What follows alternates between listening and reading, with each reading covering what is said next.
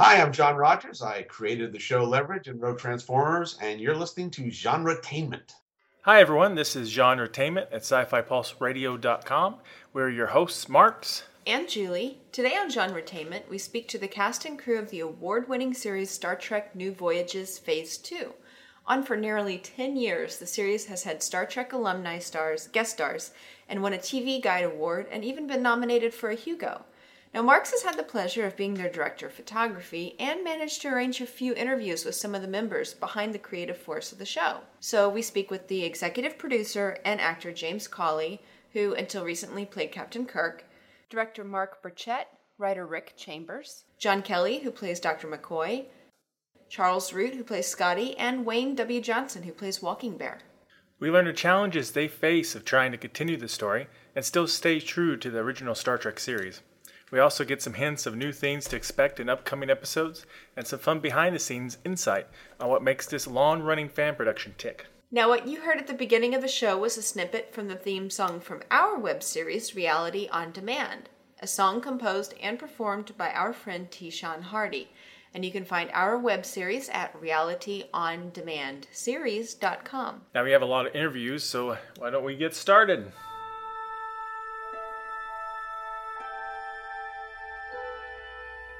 Space, the final frontier.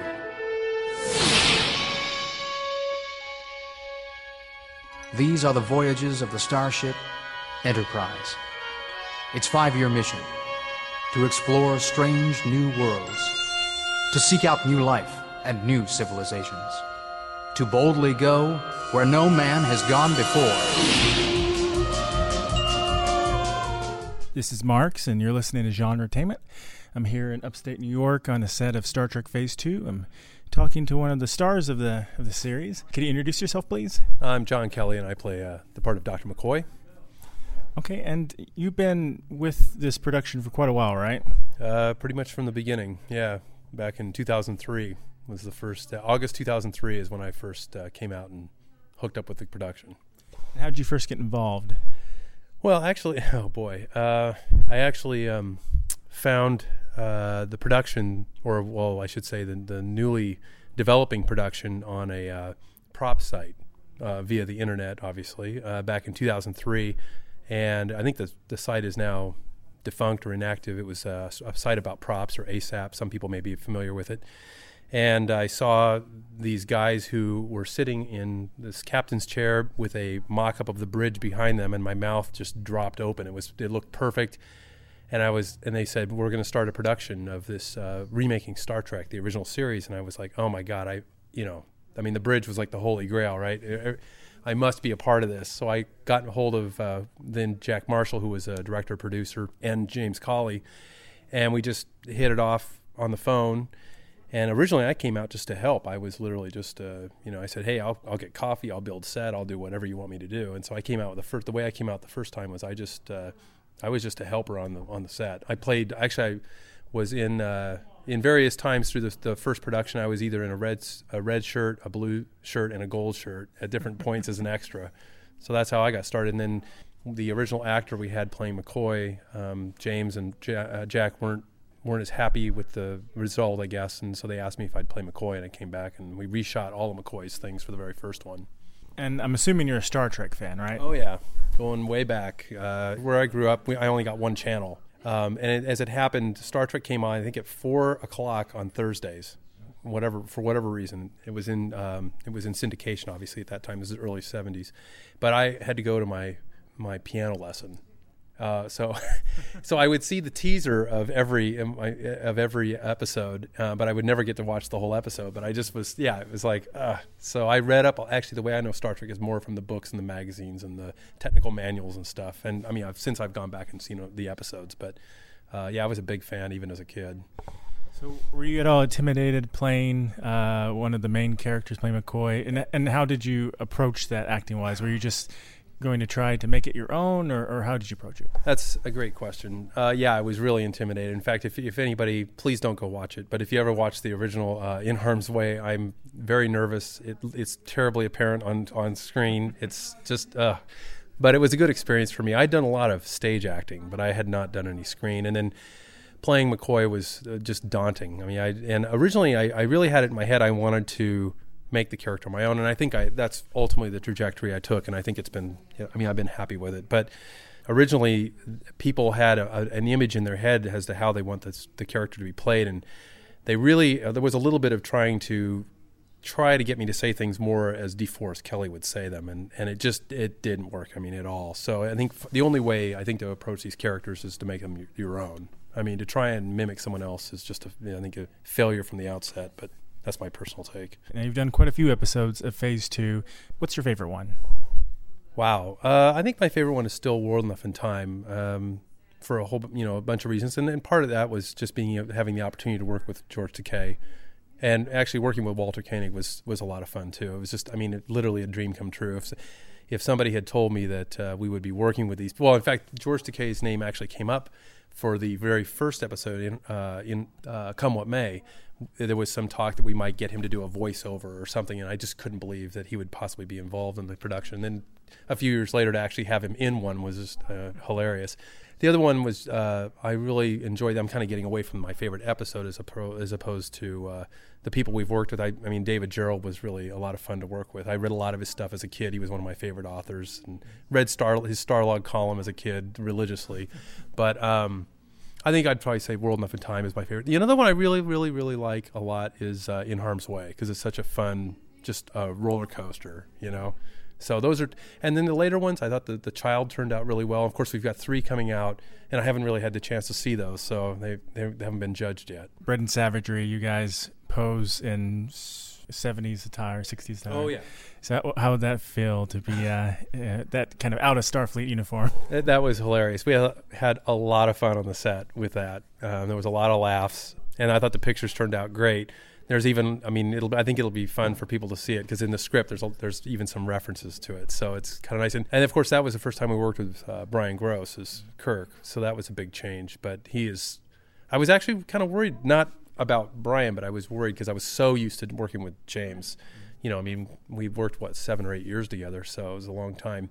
And Brian is just so professional and so easy to work with, and just a great guy. I really felt like the things worked out really, really well. I hope the fans think so too. So now, you said you've done some theater. You have a theater background. Did you ever imagine you would ever be in a Star Trek production in any way? Absolutely not. Although I do remember when I found out that I was going to be an extra on the very first one, I remember being so giddy and excited, because it was like just the idea that you were going to be on these sets, that you're going to be working around other people who like Star Trek, and you kind of, I'd seen some of the pictures of the things that they were building, and so I knew it was going to have a good look to it.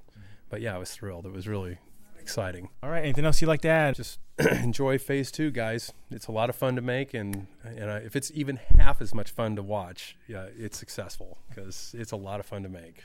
Hi, I'm George Straighton, screenwriter of Hercules and Xena Warrior Princess, and you're listening to Genretainment. We've got a mess down here, Captain. The impulse engines are spewing out plasma and we can't shut them down. Ensign Hemmons is in there trying to get a better look. Keep me posted, Mr. Scott.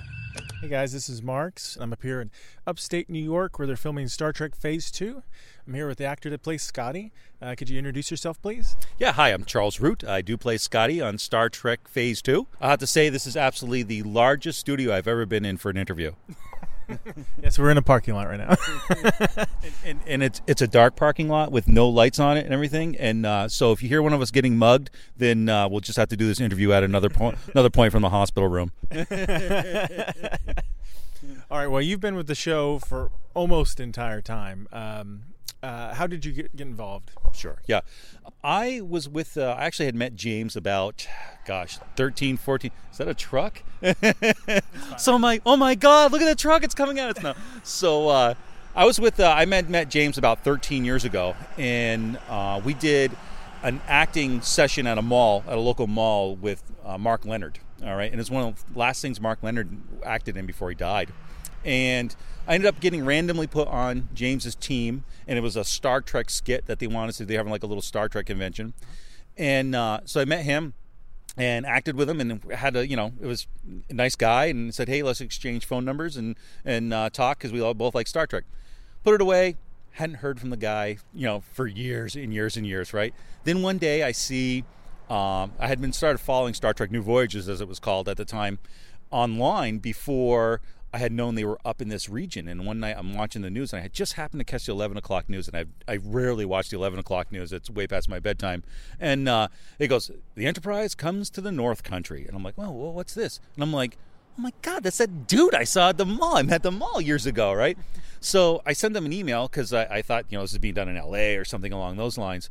And I said, whatever you need, I would love to come and see what you guys are doing. Sweep the floors, whatever, okay? So yeah, come on down.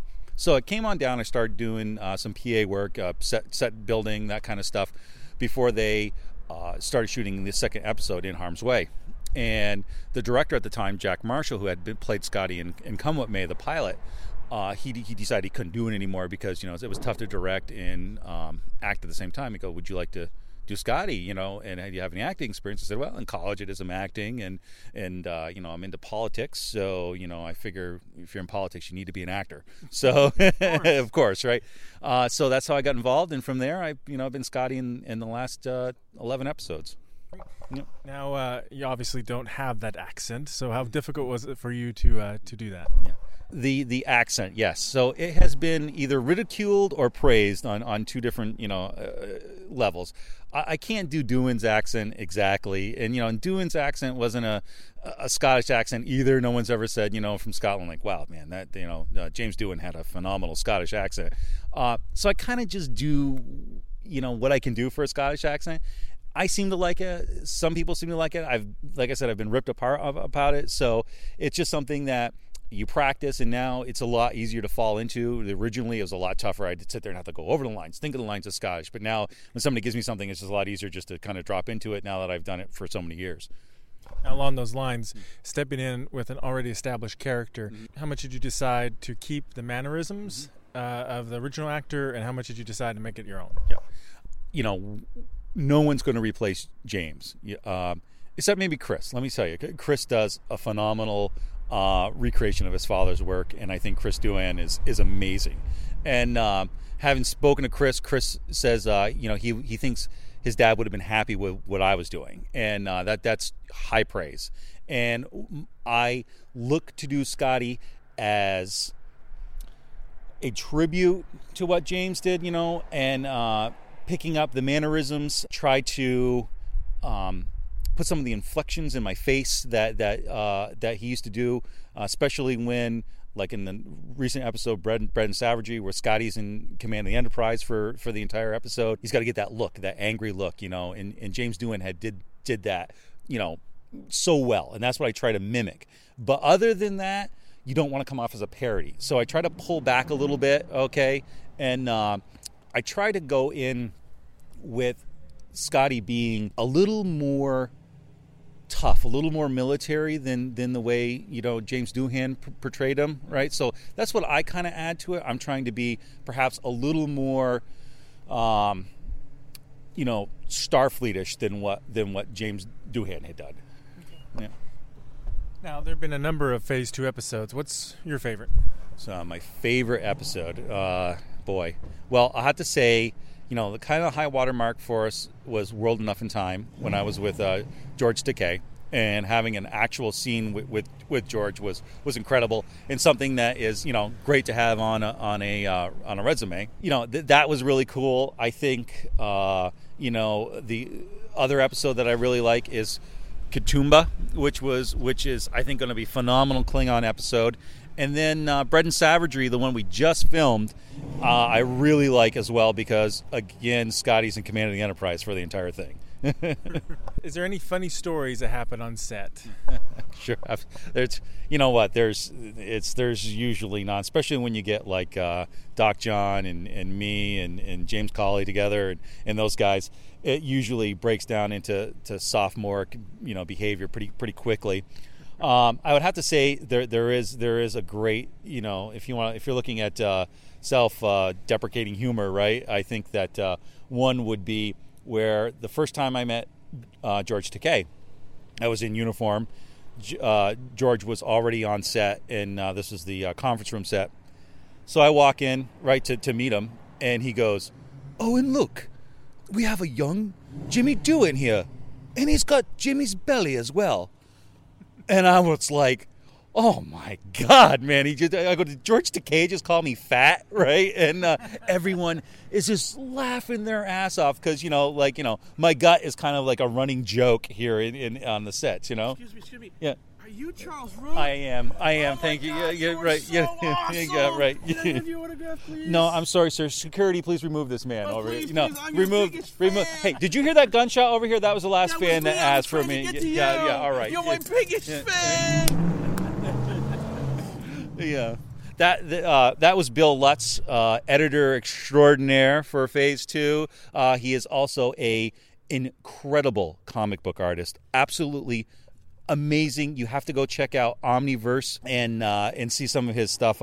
Pathways, it's amazing. So please go check out his comic book work. Amazing. What about the mustache? I don't think I ever see you in a mustache out of character. Yeah. So the mustache. The reason why we have that is because we were really trying to transition Scotty into the Phase 2 movie era type of Scotty with the stash, and of course that was established for the Scotty character then. So we make that leap now. Personally, the look on me is not that great. It kind of comes off as 70s porn star, right? So you're either Scotty or 70s porn star, right? My wife likes neither. So when you ever see me in person, it's either clean shaven, full beard, goatee, but no stash. One of the people that I met as well through Star Trek New Voyages was Rod Roddenberry. Okay, he had come up here and shot In Harm's Way with us. And surreal moments. We shoot this in New York, in upstate New York, and there was we had set before we had the studio that we're in now. We were in a much smaller space, so we never had any room to set up any corridor or anything like that. So to do that, we had to rent out a gym and set things up there. So one night after we had been done filming, they needed the gym the next day, so we had to tear down. It was really late at night. And Rod just pitched right in, rolls up his sleeves, go like, let's tear stuff down, let's get this done.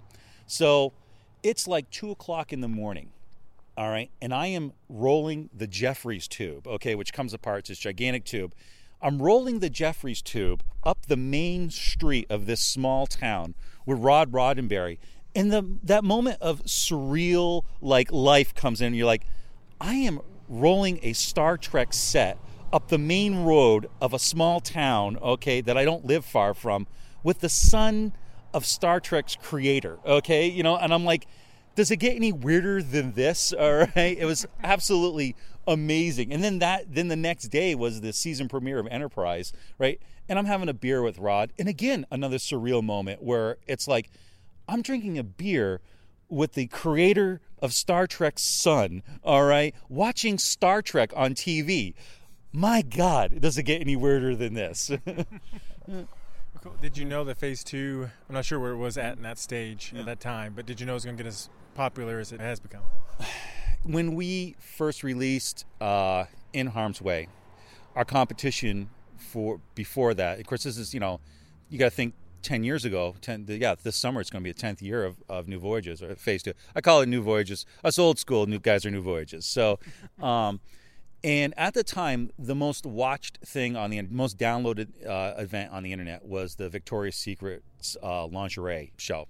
And it had something like 3.5 million downloads. When we did In Harm's Way, we had close to 6 million downloads in the first week. And that's when I knew it was going to be huge. Hi, I'm Blake Calhoun, the creator of the web series Pink and the sci-fi web series Continuum. And you're listening to Genretainment Radio.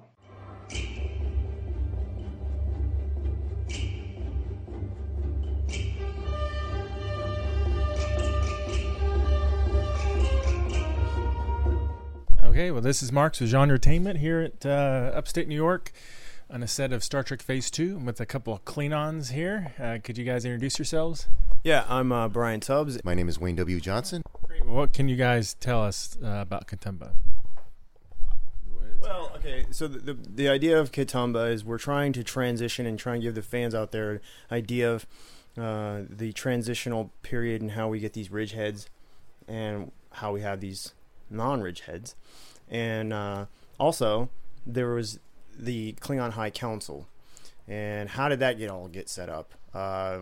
What was it like before the council? And so you get to see an interaction there between the Kit Tumba is actually their emperor, so to speak, but he's a young man and he's not fully in charge yet. And Malkthon here, he is his war guy, and he's pretty much running the show, but he's not doing things right. And so we see that conflict in the episode of what he's trying to achieve and how we can resolve that conflict and get this guy out of there, get Malkthon out of there. Wait. Basically what he said is, just to add to that a little bit, the K'Tumba is like 16 years old, and obviously he's not old enough to wield the full power. So in light of that, Malkthon has been basically granted, or he's the real power at the moment. In a sense, everyone still believes in the K'Tumba because of what he represents. He's from the bloodline of Kahless. And so it's kind of like, in a way, a little bit like the emperor in Japan, in that sense. Almost like you have the emperor and then you have the prime minister. Okay, the prime minister is the one who's doing all this stuff. Now, granted, to all the Japanese fans out there, that I'm not saying the Klingons are Japanese. We're actually bikers.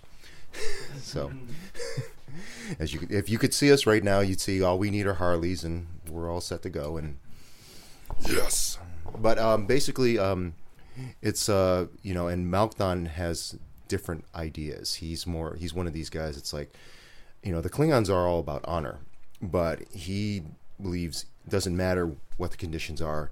He wants a battle with the Federation because he believes we're going to wipe them out totally and completely, and the sooner the better. But here we got this young boy here who's basically, our chance to destroy the Federation. That is our chance for the greatest glory of all.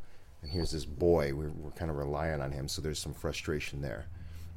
And meanwhile, the Federation gets wind of this, and they're trying to put a stop to this before there's a giant war between the two, which basically, it's a no-win scenario.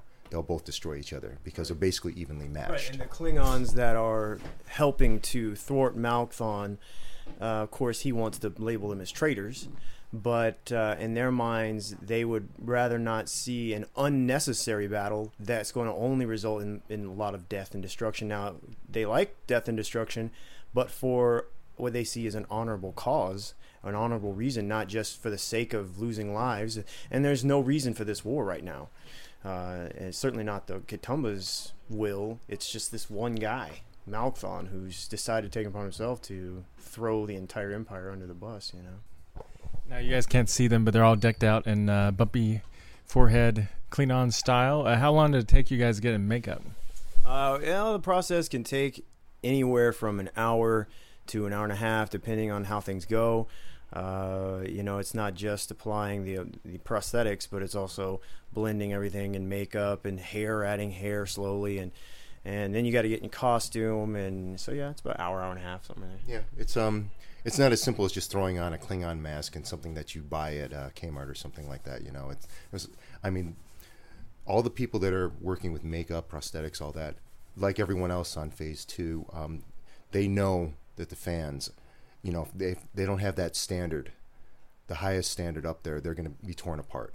So they are just as much nitpicking, if not more so, than the fans about that, because they'll see it in a heartbeat, like, oh, there's something wrong here. This isn't right. This isn't here. The fans aren't going to like this. So, it's like under the microscope. I don't know how many times it's like, I would look in the mirror and say, oh, that's great. And they go, nope, they're right there, a little bit of a touch-up. Right. Okay, there you go. And it's like, oh, I didn't even notice that.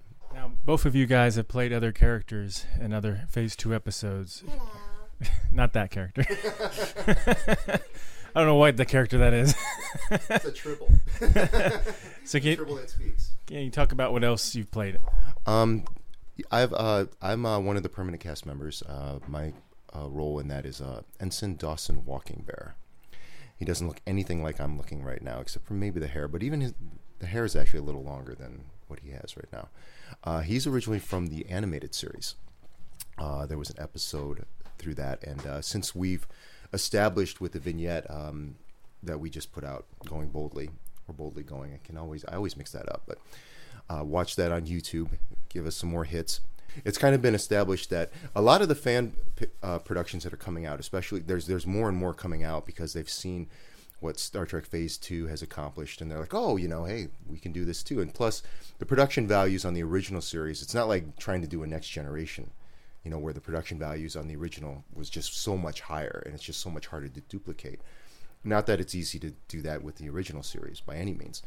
But anyway, what happens is a lot of them are within that 5-year mission. And with that vignette, Star Trek Phase 2 has established that we are now going beyond the 5-year mission. It's after the 5-year mission and the first movie. And in between that was the animated series, so it's kind of following the timeline. So you're starting to see other characters be brought in, like Dawson Walking Bear. And what's going to be interesting with that is I've already been in 2 episodes plus the vignette. And in the animated series, he was only in 1 episode and wasn't really established. He was just kind of there. It's like Sulu is, in that time frame, Sulu has gone off to raise a family and other things. Oh my. So, one of the people that are replacing him on the console is Walking Bear. And they've never really developed that character. So I think that's what they're going to be doing with Star Trek Phase 2. They're going to be like filling in the blanks on not just Walking Bear, but all sorts of characters in there. So it's going to be a very interesting ride. Great. And how about you?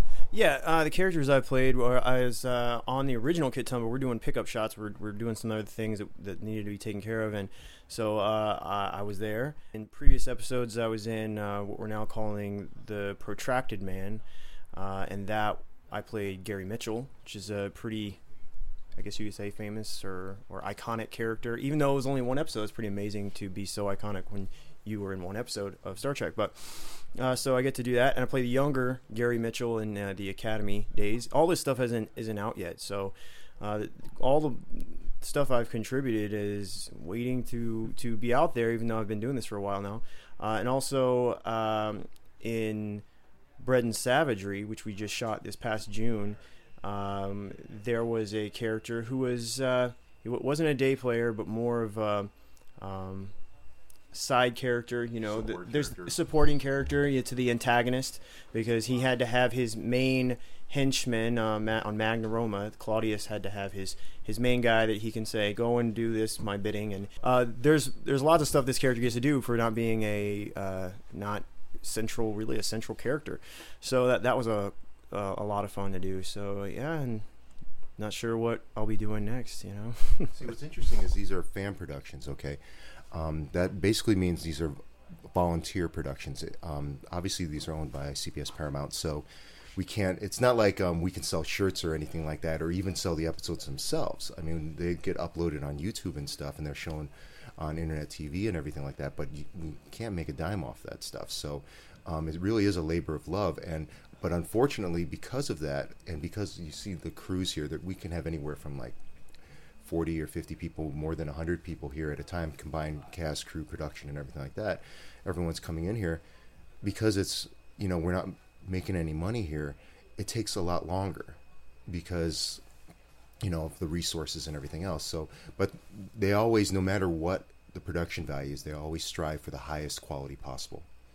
So, the original Katoomba was filmed back in 2009, and it's taken this long to get everything up to speed, and then there's some things that needed to be fixed. So that's what we're here right now to do, is to fix it and get it out there to the quality standards that Phase 2 is establishing and raising the bar, so to speak. How did you guys first get involved with Phase 2? Well, speaking for myself, I got involved with Phase 2. I was actually Googling. I was thinking, well, I wonder if anybody's developing a new Star Trek show for television, and you never know until you start looking. And so I Googled new Star Trek, and New Voyages was the first thing that popped up, and I thought, well, I wonder what this is. Maybe this is what I'm looking for. I click it, I see, oh, this website looks pretty professional, Star Trek New Voyages. And then I'm just really intrigued by what this is. So I keep looking, and I click on episodes. That was the first thing I clicked, really. And I see George Takei's face on one of the episodes, and immediately click that. So I watch it, and I'm blown away by what I'm watching here. It's just phenomenal. And every episode stepped it up a notch. You know, I mean, of course, when you start anything and you're figuring it out, the production value is at a certain level, and then at every level, it's risen exponentially. I mean, really, that word is not misused. Exponential production value raising. The people we bring in, Tobias Richter, special effects. So it's, but yeah, we started off with that one, and then what I did was I emailed the contact email, which turned out to be Rob Morrow, and I sent him my headshot and resume, and I just said, hey, I'd like to be a part of it. He gets back to me and says, yeah, of course, we'd love to have you come out. And James ended up calling me and said, yeah, I'd like to come out and be a Klingon and this and that.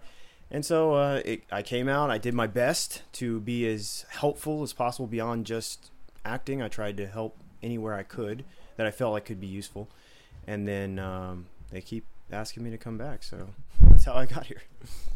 I originally I'm always out on the search for acting jobs and stuff. I'm just throwing myself all over the place, and I got under the radar of Jeff Forsythe, and they were doing the Mind Sifter episode, and I saw one of his posts that said, hey, you know, we're looking for some people to be in a corridor scene. It's just an extra, basically your red shirt and your disposable and stuff like that, but you know, I was thinking, yeah, that'd be pretty cool to be wearing a Star Trek outfit and, you know, probably die because it is a red shirt, you know, so and stuff. But yeah, why not? It'd be great experience, you know. I'm always looking to network and stuff. That doesn't mean you can look at my Match.com profile.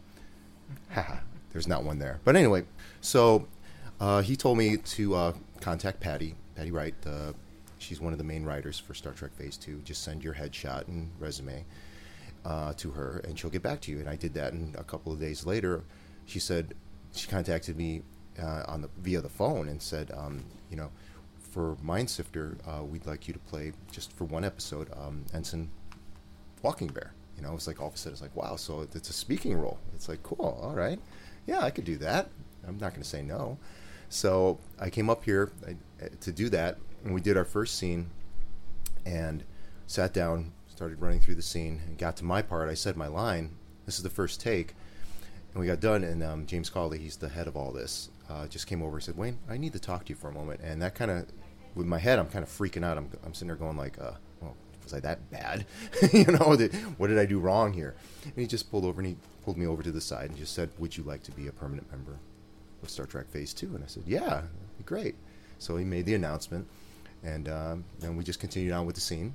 You know, and so I'm Walking Bear. And okay, great. Anything else you guys would like to add? I'd just like to add that for people out there who have an interest in this and maybe think they have some undiscovered talent, maybe you don't, no, but maybe you do, and it's not just actors, and it's not just that, but we need, you know, people with computer expertise and lighting and programming. You may think we've got it all figured out. We got these episodes out there. People don't stay forever. It is a volunteer project, and sometimes people move on, and so there's always spots to be filled and people being groomed up to continue this thing. And without new infusion of new people, it doesn't keep going. So if you like what you see and you like what you're watching, don't be shy. Come on out. Just to complement what Brian said here, that, you know, if you are working on beginner level and you want to see what the pros are doing and experience it and learn it, not to be egotistical or anything, but really, I mean, again, this is a fan production, but having said that, I've been on pro sets, and there's really no difference, you know. I mean, and they're always willing to have people come in and learn or help or both, you know. So we're always looking for people to come in and join the family. And when I say family, I'm not saying that lightly either, because everyone is very friendly, gracious, willing to help everyone out at a drop of a dime, you know. So I should say had, since there's no money involved. But you know, it's great. We have people who sometimes they come here and they don't know what they're doing at all, and within a day or two they're right in the fray, because it's not like, oh, well, you don't know what you're doing, sit back, you know, and just know your role. It's no, come on here, get right in, throw you right into the deep end, you know. And but of course it's monitored and everything, and get you right into it, and you get that experience. It's great for networking. It's all the way around, cast, crew, whatever. It's a great experience. It's highly recommended for anybody who wants to be in. It's, and there's been so many people already that have been coming in. It's almost like a rite of passage in New York State. It's like if you want to get to the next level, you've got to be involved in at least one episode of Star Trek Phase 2. Hi, my name is Crystal Lowe from Primeval New World, and you are listening to Genretainment. Captain's log, stardate 2623.3. Urgent cryptic orders have mysteriously diverted the Enterprise to Space Station K7 and the disputed area with the Klingon Empire. This is Marks. I'm up here in upstate New York where they're filming Star Trek Phase 2. I'm about to speak to the man himself who created Phase 2. Could you introduce yourself and talk a little bit about Phase 2? Well, you know who I am. You work on Phase 2. Yes, I do work on Phase 2. James Cawley, and I'm the executive producer of the show. So now Phase 2's been around, I think you're approaching 10 years, right? 10 years, yeah. Somebody told me 9 years ago that we'd still be doing it in 10 years. I would have said you're crazy, but we're still doing it, yeah. So what started all this? What created the genesis of the concept, the idea of making a continuation of Star Trek and then actually going out there and doing it? Truthfully, it was running around the backyard as a kid playing Captain Kirk, and then wanting to be involved in filmmaking in some form. So I just wanted to, keep playing Captain Kirk, and I wanted to be able to look back at it. So that was it. So how do we film it? And then it took on this whole, more serious thing, this serious outlook, I guess, as the thing started snowballing and more people started getting involved, and just became this big glorified hobby. You actually have a replication of the bridge, right? The bridge, the transporter room, sick bay, briefing room, quarters, and corridors. Yeah, we're not missing too much. Are those based off blueprints? I mean, actual measurements? Or? They are built from the original studio blueprints that were gifted to me by Bill Tice when he passed away in the early 90s. I've lost track at the time. But now you're obviously avid Star Trek fan, Really? I'm just guessing. And where did it all start for you with Star Trek, and what's led you this way? Because I know you've been involved with some other elements of Star Trek leading up to this. Well, I watched it as a kid. I mean, it was on every night, and two or three different channels, and it seemed like it was on 3 or 4 times a day back in the 70s. You could turn the TV on and Star Trek was on at some point, and I always stopped everything to watch it, and I knew when it was going to come on. So if I was out with a gang of friends, I knew that, okay, it's 4 o'clock, I have to run and turn Star Trek on. I mean, I was literally that hooked on it, and I think as a kid I liked the whole spaceship and aliens and all that kind of thing. And then as an adult, I started to appreciate what they were talking about, what they were trying to accomplish with the show. And I don't know, unlike any other sci-fi creation, it just spoke to me, and it always has, still does. You go to great detail, especially with the costumes and such. I mean, can you tell us a little bit about that and your background in costuming? Well, sadly, I guess I was born with this perfectionist nature that I think I got passed down from my grandfather, and I always wanted to have the Star Trek uniform, but I wanted it done right because I'd seen all people wearing their own replicas or whatever, and I was never satisfied. I would look at it and say, that doesn't look quite right, and I took it upon myself to really want to do it right, and so I just one afternoon called Paramount Pictures and I asked for the guy I read his name at the end of the credits of one of the episodes that said costumes. So I said, well, I'll ask for this guy. And, I asked for him, Bill Tice. He answered the phone. And over a few months, we struck up a friendship. And, he basically told me, this is what we use. This is the fabric. These are the colors. I'll send you some pieces. And then as the friendship grew, he gave me more and more things and, tricks of how they were put together and all that stuff. So I was able to get the perfect uniform out of it. Then apply that to the film project. Now, whenever you were picking out scripts or projects to make a Phase 2 project, what is it that you're looking for? What do you think makes a good Star Trek script? Well, initially I didn't pick the pilot and I didn't pick the second one. It was because we either had somebody that had it or offered to do it, and I was so new to the game that I didn't even think about it. But when they weren't quite what I was looking for, in retrospect, I started saying to myself, what is it that I like about Star Trek? And then I wanted to find something that spoke to not just me, but other people. I didn't want sci-fi fluff. I wanted something of importance, which is why we did the Walter Koenig episode, which, was this whole looking back on your life and have I been a success or have I failed at my life, and what kind of an impact have I had with others in my life. And then we did World Enough in Time, which was this huge event for us, and then my personal favorite, which is Blood and Fire, because it was a very relevant topic. I thought that Star Trek had never had the guts to address officially. So things like that, anything that talks about the human condition and the relationships that everybody have. I really feel that when you're going to do Star Trek, you have to pay respect to the guy that laid down the laws, and that's Gene. And if you can't follow the example that he established, then don't make it. Don't make it. Now you mentioned a few Star Trek alumni who've made appearances. For those people who maybe have not watched Star Trek Phase 2, could you mention just a little bit about the backgrounds of some of those people who have made appearances, both on screen and off screen? Oh, there's a lot, and we owe so much to so many. Doug Drexler, Emmy and Academy Award-winning artist, both in makeup and special effects. Kevin Haney won the Oscar for makeup, contributed to the show. Mike and Denise Okuda have always provided artwork to us. Jim Vanover from the art department at Star Trek. Walter Koenig, Chekhov has appeared as Chekhov. George Takei has appeared as Mr. Sulu. Grace Lee Whitney, Yeoman Rand has been with us. Nichelle Nichols was here filming. You're putting me on the spot. There's so many. Mark Scott Zickery, who wrote for Deep Space Nine.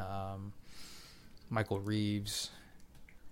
David Gerald, again, wrote The Trouble with Tribbles and did Blood and Fire for us, and dear friend. I mean, a lot of and a lot more than I'm not mentioning. Rod Roddenberry. The list is pretty long. And a lot of extras, Mr. Kyle from the original John Winston. There's so many. There really is. How'd you get some of these people? Did you already have friendships that you struck up with them, or is it just networking, or they hear about the show? It really is networking, and it's one person that introduces you to somebody else that they know, and then you meet somebody, and then they introduce you to other people. So and you find that there's this incredible love for that show. There is for the later shows, but the original 79 episodes, there's such a deep love and affection for that to this day, that when you're doing something like this, it seems that the fan networking is as strong now as it was in the 70s to keep it alive. So it's still there. Okay, so you've had a lot of Phase 2 episodes. What would be your favorite and why? Blood and Fire. Only because it was a hot-button topic, and I thought Star Trek was always at its best when it was taking pot shots at something that was relevant to our culture. And I don't think that franchise-produced Star Trek has done that in a long time. So when the opportunity to tell that story came up, I was like, we have to do it. We have to do it. And part of me was really excited to do it, and part of me was very scared to do it because I figured we were going to take a lot of crap, for even touching the subject and doing it the way we were doing it. But talking to David Gerald about it, he said to me, what can I do? What can I do? And I said, Dave, let's just take the gloves off. Whatever you want to do, let's just do it. And we'll face the consequences. In case someone hasn't watched that show, what is it you're talking about? It's the first openly gay relationship in Star Trek. And when we decided that we were going to do it, it was how can we take it even further and really make it affect the crew. And we came up with the idea of making Kirk's nephew the gay crewman, and then Kirk would have to, be put in an awkward position family-wise. Does he accept it? What is Kirk's position on it? Then his nephew wants to get married, and he wants Kirk to perform a ceremony, and then they get embroiled in this whole, adventure that leads them in the opposite of what that part. So you have your A story and your B story.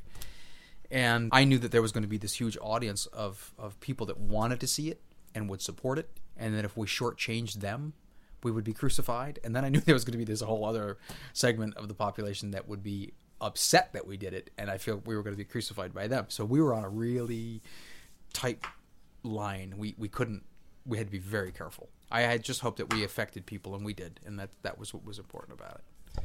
And now you just mentioned a new character that was introduced. That was Kirk's nephew. Well, he's not a new character. He was actually introduced in the original series. His nephew Peter was introduced in the episode Operation Annihilate. He was younger, but he was in the episode. We fudged the timeline a little bit so that we could make him a little bit older. We speculated that maybe Peter was 12 or 13 in that original episode, so we just kind of bumped him up to like 18, 19. And you have a number of other characters that are secondary characters to Spock and McCoy and Kirk, like Zahn, and I think online you've hinted to Walking Bear. Yeah, Walking Bear is now on board, and Erex is on board as a fully CGI character, and Chris Doohan, James Doohan's son, does the voice, which is really nice, and it kind of connects the animated series to the live action episodes, which has never been done. And what made the transition from it being called New Voyages to Phase 2? Well, I always had a fascination with everything about Phase 2, which was the unproduced second series. I had this real passion for it, reading about it, seeing that they were going to use the original wardrobe but kind of change the sets. And then we had this change of direction and personalities behind the scenes, and so I thought, you know what, let's just kind of reinvent ourselves as Phase 2, New Voyages / Phase 2, and keep going, and bring in all these other elements to kind of bridge the connection between the original series and the movies. Let's really show how they get to the movies that we all know and love, because as you have all these years in between, nobody knows what these people were doing. So that became the idea. This is where our episodes would fall, in between this last episode in 69 and the first movie in 79. So we had that 10-year gap to fill. So how many episodes do you guys have online? God, I've forgotten. How many are online? 8? I think there's 8 online at this point. And there's 3 in post-production. A couple of them we've had some difficulty with, either through not having our own footage, access to our own footage, or having to do pickup shots and special effects. So, and I'm very adamant about not delivering something to the public that doesn't hold what I feel is our standard. So when we hit that mark, then we release it. And you developed a really good visual effects team. Oh, I think so. We've got some really great people involved, and it seems like we have newer people coming in all the time. So it's. And I'd be remiss without mentioning, you played Kirk for quite a few years, but for Bread Savager, you brought in a new actor. Yep, and it was the best thing that I think I ever did. I enjoyed playing Captain Kirk, but there was this stress level of having to memorize that dialogue and worry about every other aspect of the show, and then having to deal with any fan backlash if one part of the show, whether it be my performance or costumes or sets or whatever, didn't meet, the standard that they think we should be at. So I thought to really make our show that much more slick and polished, I needed to get out of the acting business and find an actor, a real actor that was capable of playing the part, doing it justice, and that's what we did. Who's that actor? That's Brian Gross, and we're all excited. He did a great job on that episode, and he's coming back in the spring. He's bringing his wife, and she's also a professional actress, and she's going to be playing a very cool role. I don't want to tell anybody yet. It's top secret. No, we're not like Paramount, but it's a really exciting story, written again by Rick Chambers, who wrote the last one. And we're just all really jazzed about it because it really connects the pieces to one of Kirk's pivotal relationships of the past and shows you how those people came together and leads to elements, that people see in the future. So, great. And whenever you started to play Kirk, whenever you had to make those first acting decisions, what did you decide, like how much Shatner was going to be and how much of you was going to be in that Kirk? Well, believe it or not, sometimes I was accused of being too much like Shatner, but I never. The only conscious decision I ever made about copying William Shatner was I was never going to do that speech pattern that he has, but when I walked or if I moved, I wanted to copy his movements because I felt that was a strong part of the character because he was always very definite in what he did, the way he carried himself, the way he moved. So I tried to emulate his movements. And then somewhere along the way, we came up with this funny thing when you're reading a script. Like you'll read the script and there'll be one line in the thing that you go, "Oh my God, I can hear Shatner saying that line." So then I was like, okay, well, I have to say that line, that one line in every episode. So if you watch the episodes, there's at least one instance in an episode where I intentionally channeled Shatner for the laugh, and that's why I did it. But other than that, I always just tried to be myself and kind of, be the captain. Have you ever met Shatner? Yeah, a couple of times. Yeah, real nice guy, and I got to interview him like we're doing now and ask him how he approached the character, and he was very gracious, very nice. met Chris Pine. He was absolutely terrific as well. And what can you tell us about the future of Phase 2? I can't. I don't know it. We're moving into a new and bigger studio, and we're all excited about it. And the next episode is getting ready to be put on the calendar, and I'm just excited that it's still going on. I'm excited that all these people that I've made friends with, including you, they come back and we keep doing it, and it keeps, I think, getting better and better. We keep learning from our mistakes, hopefully, and we just we want to have fun with it, and as long as we can continue to have fun and we continue to look past our warts and all that, we'll keep doing it. Phase 2, besides being a well done fan production, it's also one of the first early web series. We're getting old now. What was the choice of making it go on the web versus like film festivals or however other fan productions did it back then? Well, first of all, Phase 2 is a lot older than people realize. I started doing Phase 2 in 1997.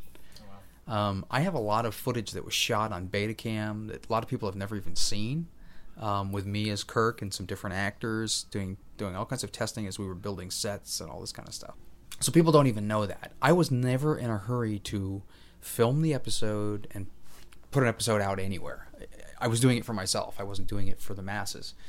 And it was actually Jack Marshall who did the pilot. Was a very internet savvy guy, and he basically was the guy that came up with, okay, we should put them on the internet, And I did, because there was other ones that had started to crop up. Exeter, I think, was the one that was pointed to us, but we were already in production, man. People don't realize it. We were in production long before Exeter was. They just happened to have released an episode online before we did. But when we released an episode, I think we released a bigger episode. But I love their work. They were, a great group, and I'm sorry that they haven't done more work because they were enjoyable. There's a lot of them. Hidden Frontier, loved their show. I mean, it had a lot of warts and things, but don't we all? And they had such heart. They had great storytelling guys, and they really poured their heart and soul into that. And I miss that show because I used to watch it every time they put an episode out. I was very impressed by their dedication to it. Where can people find Star Trek Phase 2? Well, we're still out there. It's Star Trek Phase 2, and that's the number 2.com, or I think Star Trek NewVoyages.com still rolls over to Phase2.com. So we still have both domains, and then we have the episodes are on DNA. They're streaming. So just Google us. We're out there.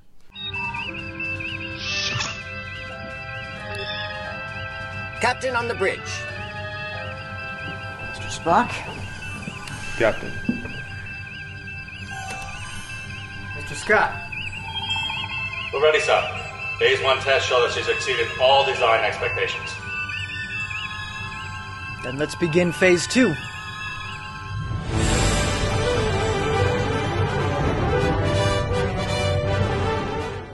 Well, thanks to the cast and crew of Star Trek Phase 2 for taking some time to speak with us. Hopefully we can arrange more interviews in the future, and we'll keep you updated on the show. So that's it for today's Genretainment. Check back next week when we speak with all new guests. So join us back right here on this channel at sci-fipulseradio.com. Until next time.